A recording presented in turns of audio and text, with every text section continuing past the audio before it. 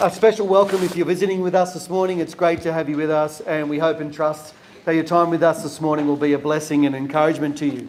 As Simon mentioned at the start of the service, thank you for all being here. We were a little bit worried about how this would go, moving around to different places. I think that's actually a good thing in the providence of God. As Simon mentioned at the start of the service, it's really easy, isn't it, to feel rusted on. That church is just part of the routine, and it should be part of the routine of our lives. It should be one of the core commitments that structures our lives. But I think it's good to move around. Why? Because we're on mission for Jesus. We're on mission to see people grow as followers of Jesus. That's really the theme that we're looking at this morning through and in the coming weeks through the Gospel of Mark. A little very quick update, because this is something that's a really pressing concern, not just for our congregation here at Cornerstone, but for some of the other Presbyterian churches in Hobart, like Seoul and also like Crossroads, is finding an appropriate venue to meet, particularly long term. A very, very quick update. There's been a lot of pressure on us recently, hence the prayer this morning about where the Chinese group is going to meet. It was sort of feeling like, at least the perception was, we were getting sort of squeezed out of the Greek club. In the providence, you've got to marvel at this, the wonderful providence of God. Libby and I we planned to meet with the operations manager, and we ended up getting a fortuitous meeting with the president of the Greek club, who just wanted to reaffirm to us his full support of us as tenants at the Greek club, and wanted to assure us that he would do everything that he can so that we could remain as tenants at the Greek club. So that's a real praise point and an answer to prayer. Yeah, we should thank God. That is wonderful. You don't know how... for those of you who are visiting and don't know how the Presbyterian Church is structured, we have elders, of which I am one. I am the teaching elder.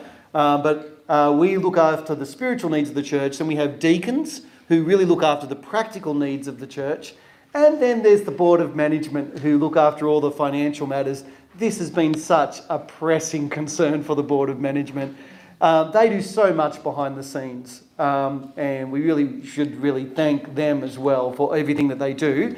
But can I just say, in a couple of weeks' time, we'll be having our annual congregational meeting, and if you really think that the Lord is calling you and has gifted you to be a deacon, and that is an office in the church open to men and women, that you can see that you can serve, I guess what you might want to call the mercy ministry parts of the church, being able to really help those that are in need. If you feel like you have that kind of pastoral care heart that can reach out to others, then please come and see myself or one of the elders about serving in that role. We've had lots of people, they're all up for re-election at the moment. I think one or two have said that they're not going to stand again. But yeah, a wonderful way of serving the body of Christ. One final thing before we look at God's Word. And it's an important thing because it involves one of our sisters here at Cornerstone. Catherine Searle has recently been pre-selected, I think, for the seat of clerk. Now, I'm not trying to be political and say you have to vote Liberal. It's not that. But please keep our sister in Christ in your prayers. As everybody would know here, Catherine is a sincere follower of Jesus. She seeks to serve the Lord in the public square in this way. Please keep her in your prayers as she does that. If you've ever seen the interview that I did with her, it's actually been the most popular interview I've ever done. Because she talks about her own struggle, she would tell you that, with being single, of how she's desperately wanted to be married over the years, and yet the Lord hasn't given that to her. And yet I see in her, as I see in many of the single people in our church, just a wonderful model of seeking to serve Jesus. And so she's seeking to serve him in this way. Please keep her in your prayers, as well as always the obvious ones like Jono and others that you know that are believers. It's a tough job being a parliamentarian because in our democracy you have to represent everybody in the community while staying true to your convictions. That's a tough task. Any of you who have been in leadership will know how tough that is. Please keep them in your prayers. In fact, why don't we stop right now? We're going to thank God for his provision. We're going to pray for Catherine. We're going to pray for ourselves before we look at God's Word. Brothers and sisters, let's pray. Our Lord and Father, we thank you that you are such a good and loving God. We thank you for your provision for us in being able to meet in different facilities each week. Lord, as our Board of Management has served us so well in behind-the-scenes anonymous acts of service, they know how difficult it is, Lord, to find a suitable or appropriate venue. Lord, we want to thank you this week and praise you for the president of the Greek Club, for his gracious and generous support of us. And we want to pray that you would bless him, that you would bless the board, and that you would bless that entire community, Lord. We pray that the love of Christ and the truth of his gospel might be known. And Lord, we pray that we would continue to act with integrity as tenants. And Lord, we want to pray for our sister Catherine, as well as for brothers that we know like Jono. We thank you, Lord, for these men and women that know and love you. Lord, it is such a tough gig to be in public office. What a high calling that is, Lord, of being accountable to you and yet being judged so often by the community, often harshly. We pray for our brother and our sister. We pray that you would give them wisdom. We pray that you give them courage and strength and integrity for the task.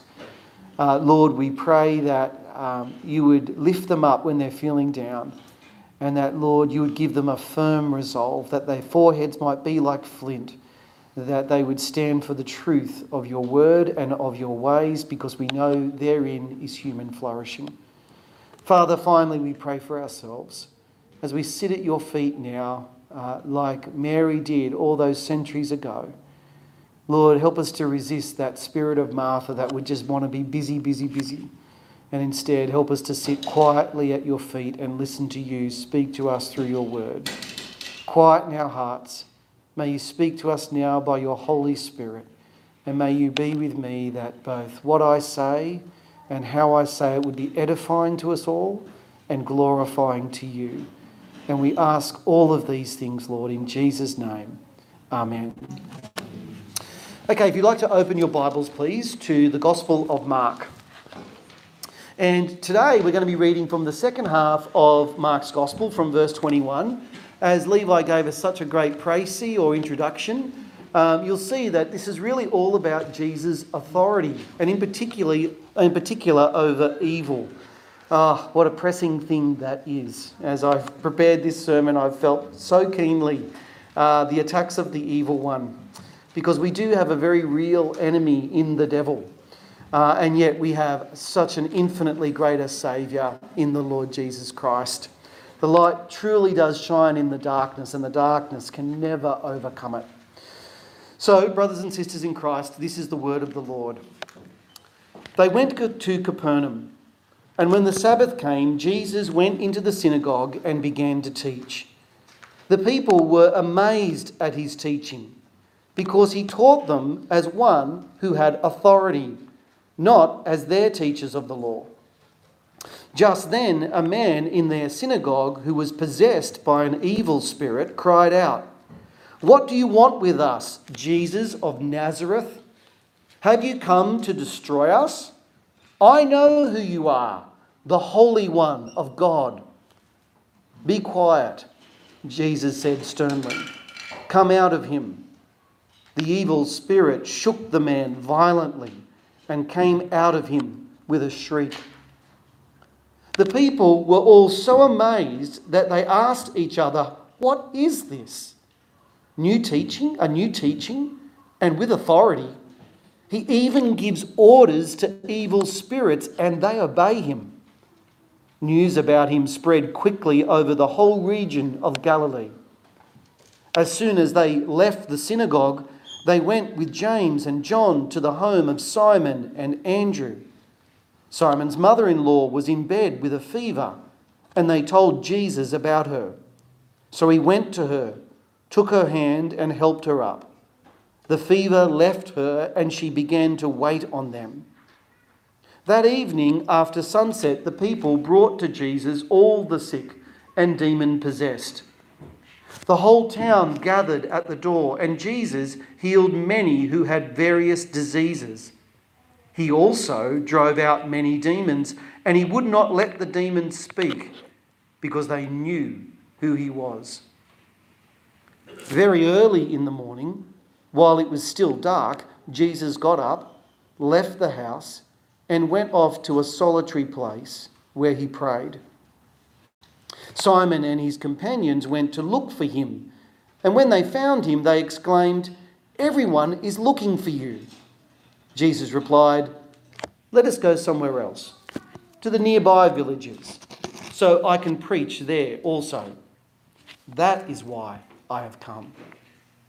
So he travelled throughout Galilee, preaching in their synagogues and driving out demons. A man with leprosy came to him and begged him on his knees, "If you are willing, you can make me clean." Filled with compassion, Jesus reached out his hand and touched the man. "I am willing," he said. "Be clean." Immediately, the leprosy left him and he was cured. Jesus sent him away at once with a strong warning. "See that you don't tell this to anyone, but go, show yourself to the priest and offer the sacrifices that Moses commanded for your cleansing as a testimony to them." Instead, he went out and began to talk freely, spreading the news. As a result, Jesus could no longer enter a town openly, but stayed outside in lonely places. Yet the people still came to him from everywhere. There can be really no doubt, can there, that Jesus is the greatest person to have ever lived in the history of the world. As somebody has once said, history is his story. Everything around our lives revolves around him. Even our dating system is significantly revolves around his life, death, and most importantly of all, resurrection. Because today is 2024 AD, Anno Domini, in the year of our Lord. You would think that it's going to say after he died, because that would be the obvious, isn't it? BC is before Christ, AD is after he lived and then died. But the glorious truth that we all celebrate and is at the very centre of our hope and is non-negotiable is that Jesus rose again physically from the dead. Because therein is our hope. That we too, even though we die, will one day be resurrected from the dead. Jesus has authority over everything, but the greatest authority that he has of all is authority over death. Jesus holds the keys of life and death in his hands. And as such, his words and his life continue to shape more people around the globe today, 2,000 years after he lived, died and rose, than anyone else in the history of the world. Which is all the more incredible when you realise that he never wrote a book. When he died, he had no money. And even after he'd resurrected from the dead, many of his followers deserted him. In fact, at the time before Pentecost, there was about people that followed Jesus, about the number that are in this room, 120. And yet it grew to be a global reality. Isn't that incredible? Humanly speaking, his life has gone on to have such an incredible and powerful effect. And even though I sometimes laugh at this, each generation there's always someone, maybe a couple, that want to, I think, so arrogantly declare that this is it. This is the last generation for the church. After this, it's all over. The church of Jesus Christ just has this incredible way of surviving and even thriving. It's almost as if something supernatural is occurring. What would the world be like, though, if Jesus never existed? Have you ever thought of that? Many people live today, even in Hobart, especially in Hobart, as if he never existed. And sadly, the tragic results of such a decision speak for themselves. Because once we turn our back on God, friends, our life is marred by brokenness, meaninglessness, and pain, of futility and frustration. Oh, sure, we can try to fill that spiritual void with pleasure and the accumulation of things, and maybe even to try and make a name for ourselves. But that never really satisfies, does it? The reason why the Lord Jesus Christ came is to reconcile us to the Father, so that we might be reunited to him. For Jesus is not only the creator and sustainer of the world, but he is also its saviour and its judge. And because of that, we can only truly experience life to the full when we know and are known by him. Because if Jesus never existed, then the truth of the matter is, as profound as this is to contemplate, you and I would be gone in an instant. He upholds our every breath. The next breath you take has been sustained by Jesus. And he could take it away. Like he did with the rich fool who built bigger and bigger barns, thinking that he'd stored up for himself such security, until Jesus said to him, "You fool, this night your life will be demanded from you. And then who will get everything that you have stored up for yourself? Who will get it?" As we make our way through Mark's Gospel, we're continually confronted, aren't we, with the question of who Jesus is. As we saw last week, the word immediately occurs 42 times in Mark's Gospel. You almost think it's Mark's favourite word. Whereas in the rest of the New Testament, the word immediately appears 12 times. 42 times in one book, Mark's Gospel, the shortest of the Gospels. 12 times in the rest of the New Testament.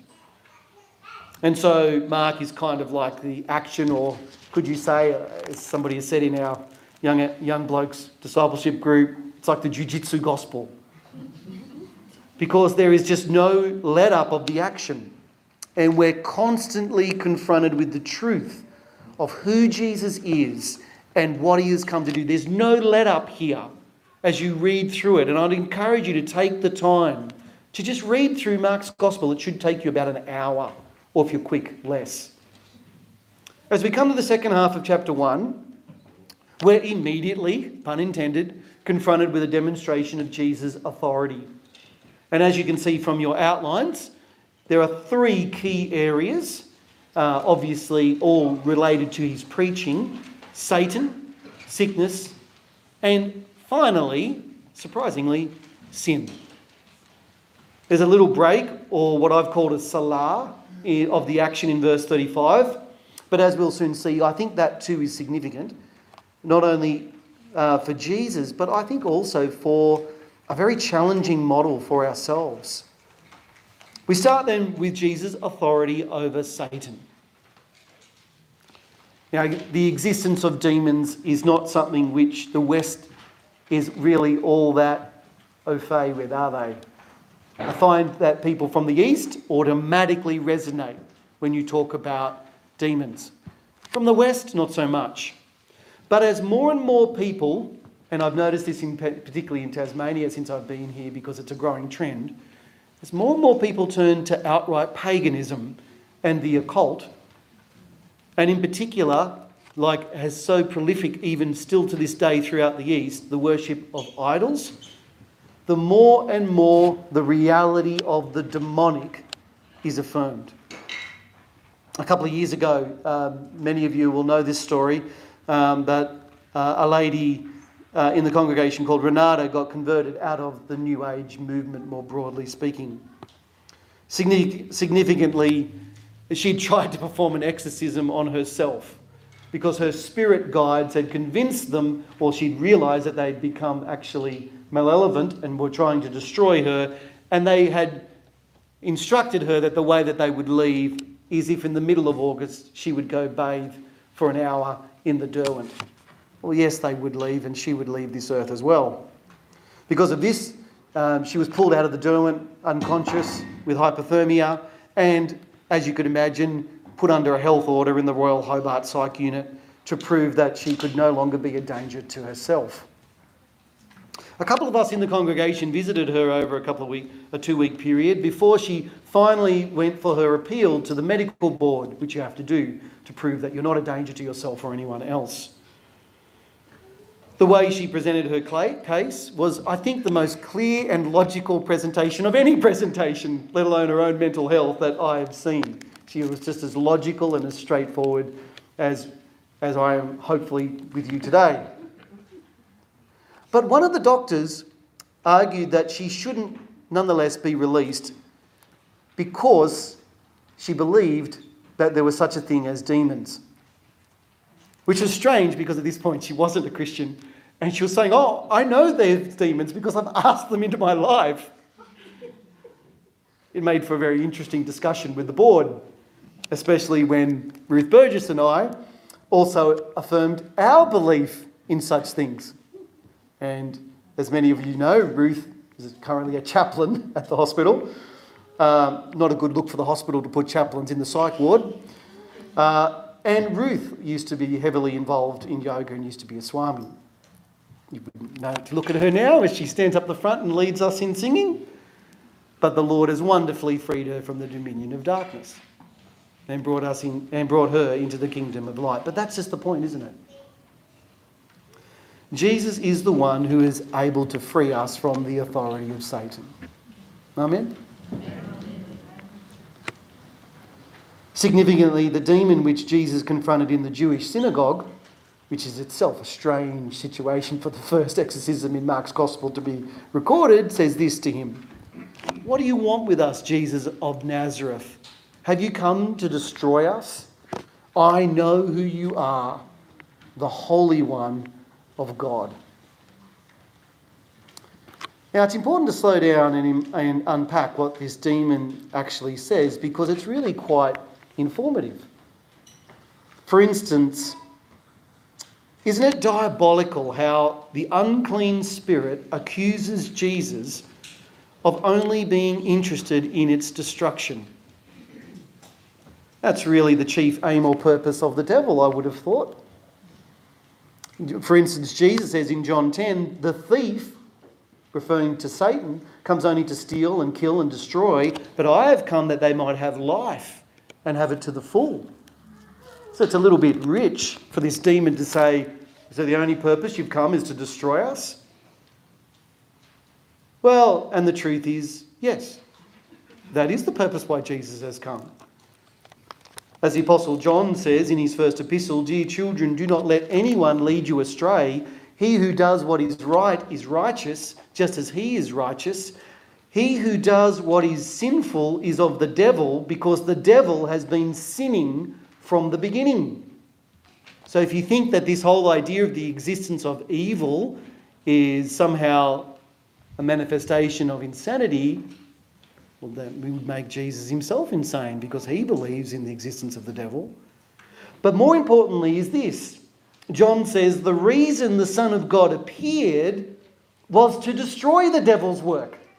So the demon was right. That's exactly why Jesus has come.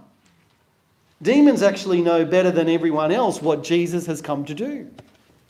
In fact, sometimes I think, we often think, like James says in his epistle, that we believe in God and that's enough. And what does James say? Even the demons believe in God and shudder. Demons often have, because they've been around for so long, I think sometimes better than theology than a lot of us. They know what's going on. Jesus came to destroy the devil's work. And one of the primary ways that he achieves that is, first of all, through a perversion of the preaching of God's word. The demon also refers to Jesus, though, as the Holy One of God. Now, as you would have hopefully seen in your growth groups this week, there is actually only one other figure in the Bible who is referred to with this title. And that is the infamous Samson. Samson lived at a time when the Bible says, at that time Israel had no king, everyone did as he saw fit. And as such, God's people were marked with every kind of moral depravity and spiritual delusion, because they had no king. Everyone did what was fit in his own eyes. That's the theme song to hell. I did it my way. The Lord raised up a series of saviours or judges, though, to deliver his people from their oppressors. One of the most famous of these, even the children know about this, is Samson, who is renowned for his supernatural strength. Unfortunately, he had more brawn than brains. And his life is almost a comical illustration of revenge, lust, and personal pride. With Jesus, though, we see someone who is infinitely stronger than Samson, as well as infinitely more righteous. In fact, we see the one who is the King of Kings. And as a result, the people are all amazed at the authority that he has, not only to teach God's word, but also over his power over the enemies of God, over evil. The second way in which Jesus demonstrates his authority is over sickness. Notice, if you have your Bibles open, how the Bible makes a careful distinction between sickness and Satan. That's important, friends. We should avoid always of making the mistake that the Bible had a primitive worldview and it saw mental illness as the equivalent of demon possession. It did not. Often Jesus will heal people of epilepsy and then he'll go on to heal them of demon possession on separate occasions. The ancient world, it may be ancient, but they weren't stupid.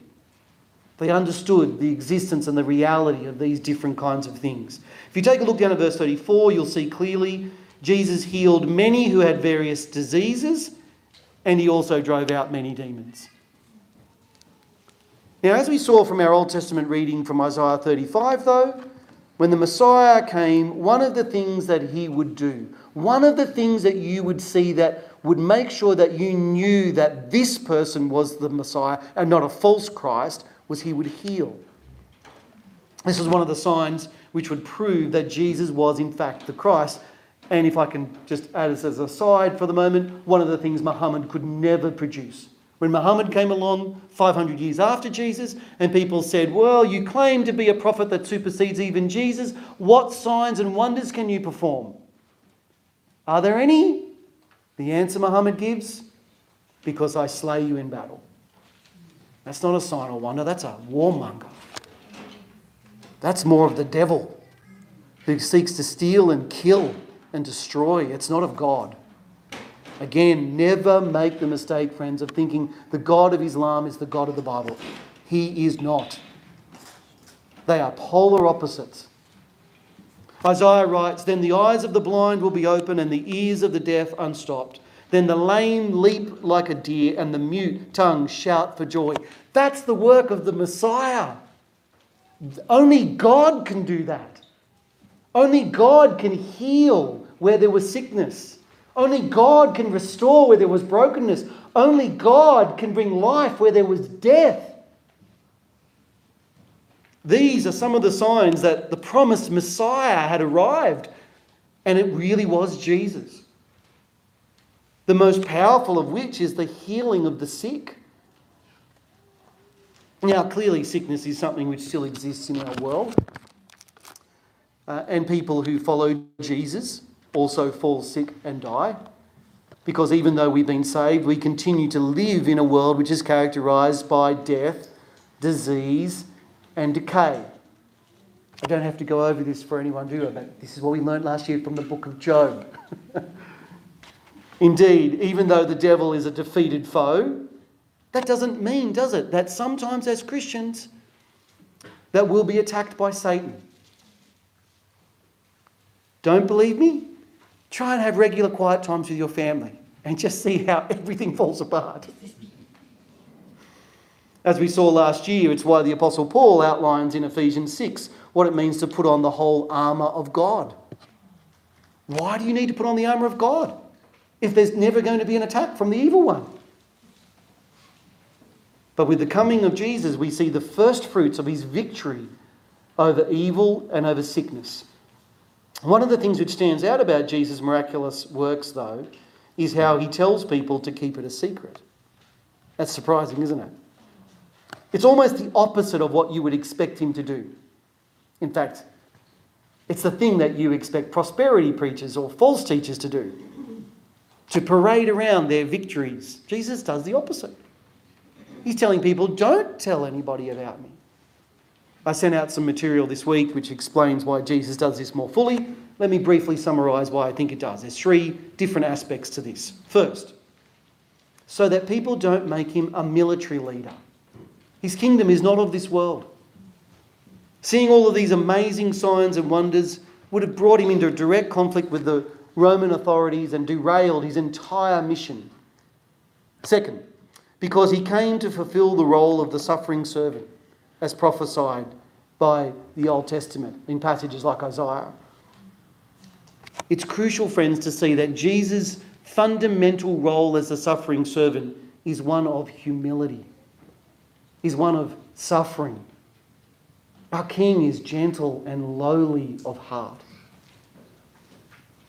If he became a public celebrity, though, he couldn't have done that. Finally, it's because Jesus' identity cannot truly be known until he dies on the cross and rises again from the dead. You don't know Jesus until that happens.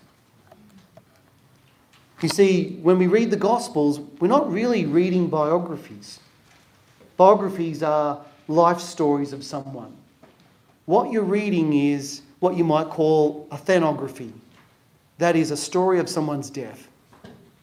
Because the whole focus of the Gospels is that this person's come to die. Even from the very beginning, at Jesus' birth, he's given gifts which signify he's going to die. Yes, he's given gold, right, which signifies that he's going to be a great king. Yes, he's given frankincense, which means he's going to be a great priest because he offers incense. But he's given myrrh. Do you see the shock of that? Myrrh is what you give to embalm a body when they die.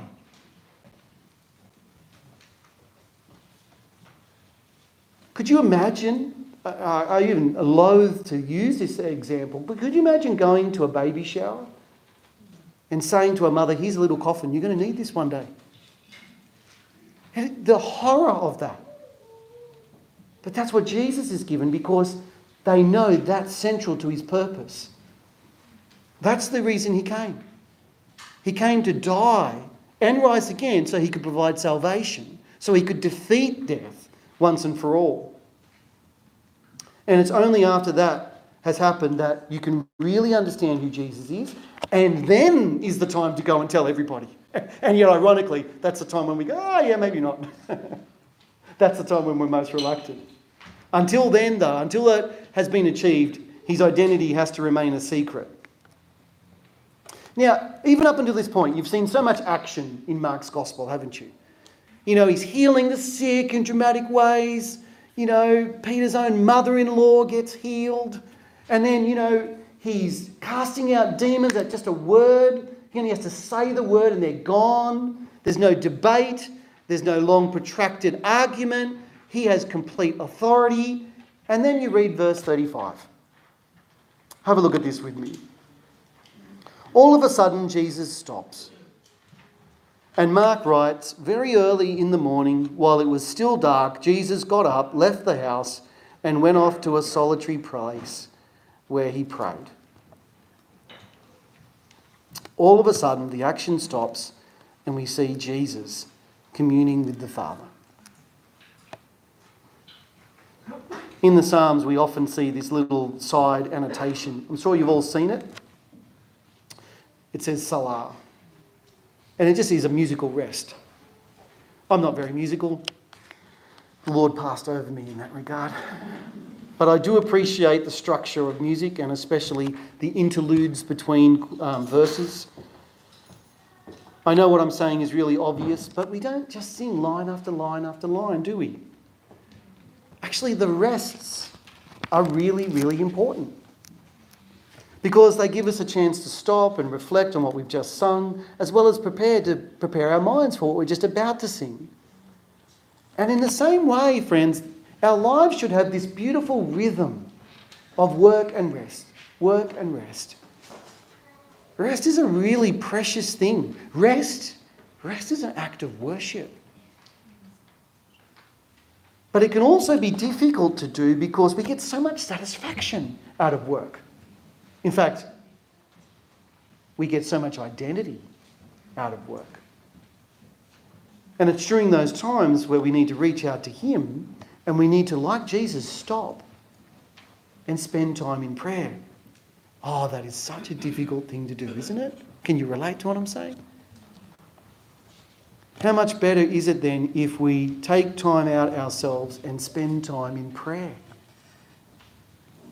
If it was needed for the Son of God, how much more, friends, than it's needed for you and me? Sometimes we need to intentionally carve out space where we can come to the Lord in a way which is unhurried and free from distraction. Do you know the greatest spiritual discipline? Some of you will laugh and think that I'm joking, but okay, I'm really not. It's going to bed. Going to bed early so that you can get up in the morning. That's where the spiritual battle is most often fought. It takes a lot of discipline, friends, to go to bed, to sleep, so that you can intentionally prepare to get up. I've been reflecting on all this week, whether it be going for a walk, driving into a remote spot, or sometimes, our lives are full of, that static, what they call white noise. And when that's all around you, it's very difficult to discern the Lord's voice. What's His will for you? To unburden your heart in prayer, and instead you're constantly on this rat race, this wheel of activity. And then you're just really like Martha. When Jesus is saying there's only one thing that's needed, and it's to be like Mary. Sit quietly at my feet.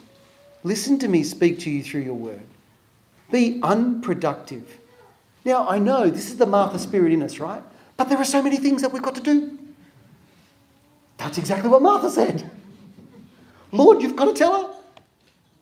Why is she not helping? There are so many things that need to be done. Whenever you've got that angst in your heart, you've fallen into that Martha spirit of being overly busy. And it's actually not helpful or godly.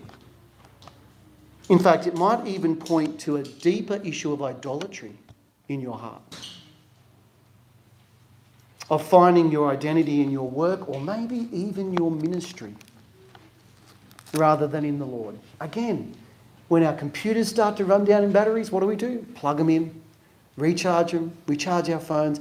If only we could do that with our souls. Replug. Charge is low. Have you spent time with the Lord lately? When was the last time you got up early while dark? Just to earnestly seek God. That the Father calls you to commune with Him. If the Lord Jesus did it, how much more do we? Yes, He had authority over Satan and sickness, but the spiritual wisdom and power to engage in that kind of ministry can only be done out of a deep walk and communion with God. It's why Jesus deliberately doesn't engage with the large crowds. That's the temptation, isn't it? Sometimes success is the greatest temptation we face. Because you would think, out of the flesh, He would just keep going to where all the crowds are. Bigger crowds, bigger numbers, bigger influence. What does He do? He does the opposite. Oh, let's go somewhere else and preach. Just because it's popular or successful doesn't mean it's the right thing for you to do. Sometimes, oftentimes, the thing that the Lord's calling you to do is the quiet thing, is the anonymous thing, is the humble thing. The world will always say the opposite, but following Jesus often means going to quiet places and fulfilling obscure opportunities. For instance, how many people here, I wonder, have been impacted by the loving, faithful witness of another Christian whom no one else has heard about? I reckon it'd be over 90% of us. I think of the pastor who first explained the gospel to me. He was one of the most gifted preachers I'd ever heard, but he took the time one afternoon to explain the gospel to me. I was a bit thick, not getting it. I don't think I ever really spoke to him again. And I'm certain he would not have known the impact that he had on me that day. But what he said completely changed my thinking and the direction of my life. That's often how it is, isn't it? Your mum speaks a word into your life, your auntie, your friend, your Sunday school teacher. The Lord chooses to use us the most powerfully in the small and little things. That's where faithfulness is tested. Just think of the people who have been most influential in your life. They're often not the people whom you knew that were powerful or impressive. They were just loving and faithful.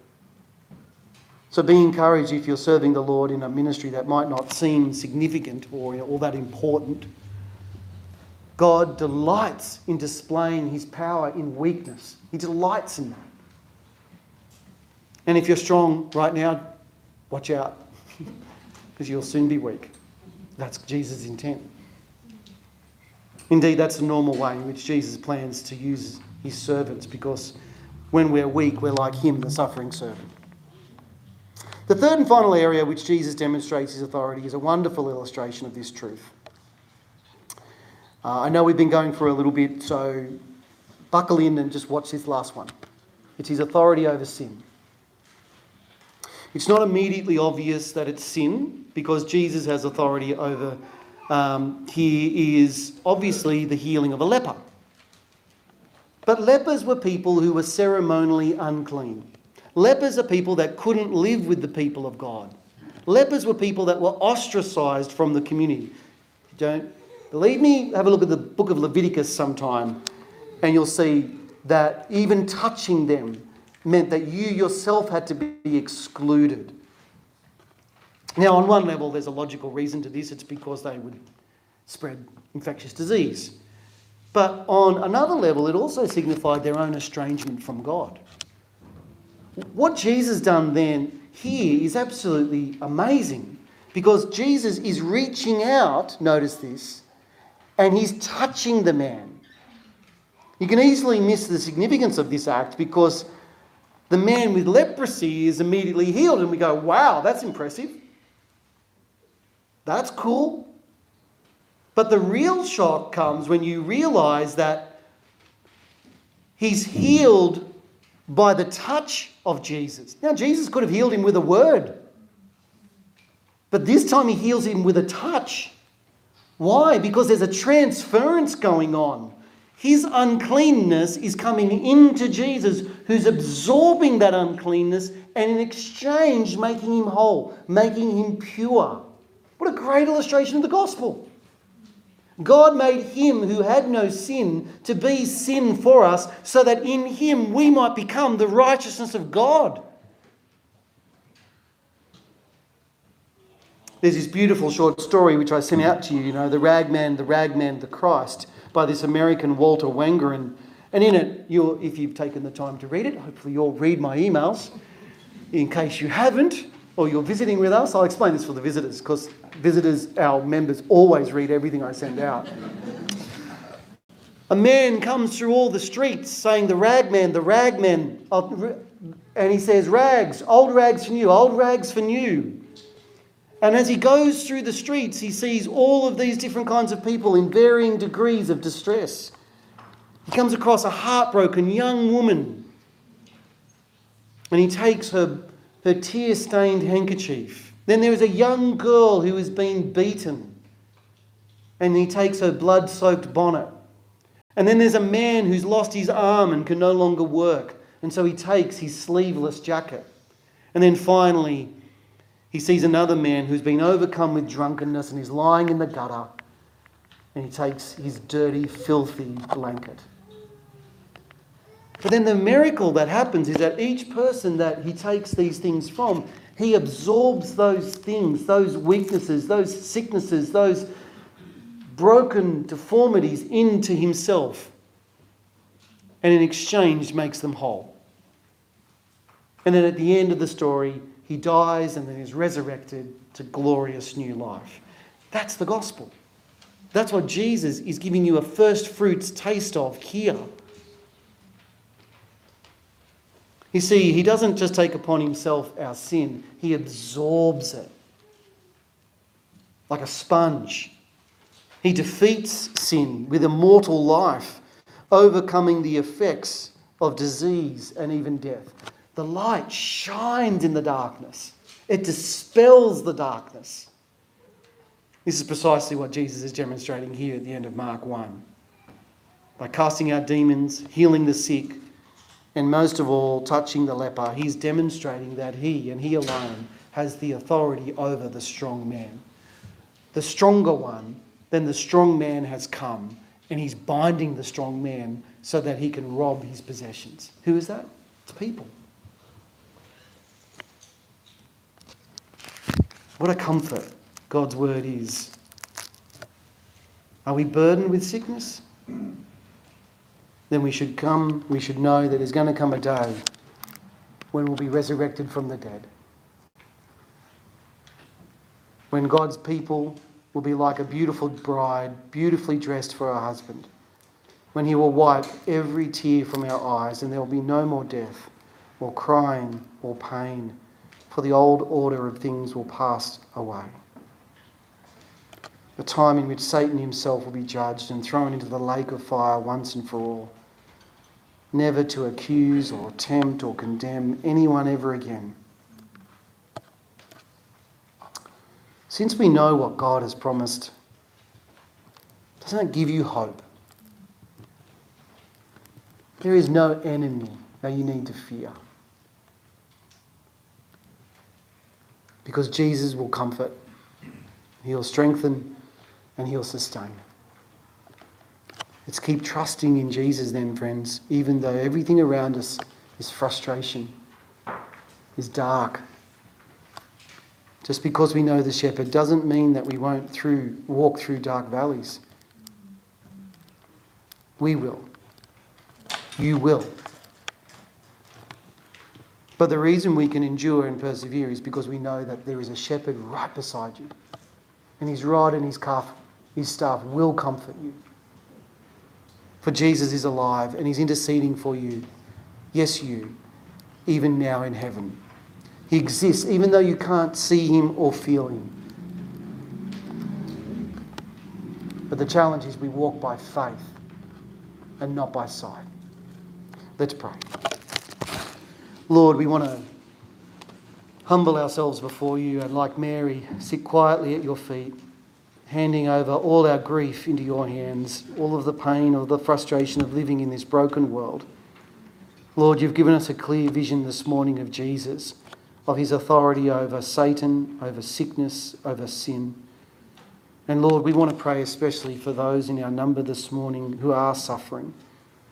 We pray that you will comfort them, and we pray that you'll use each of us to be a comfort.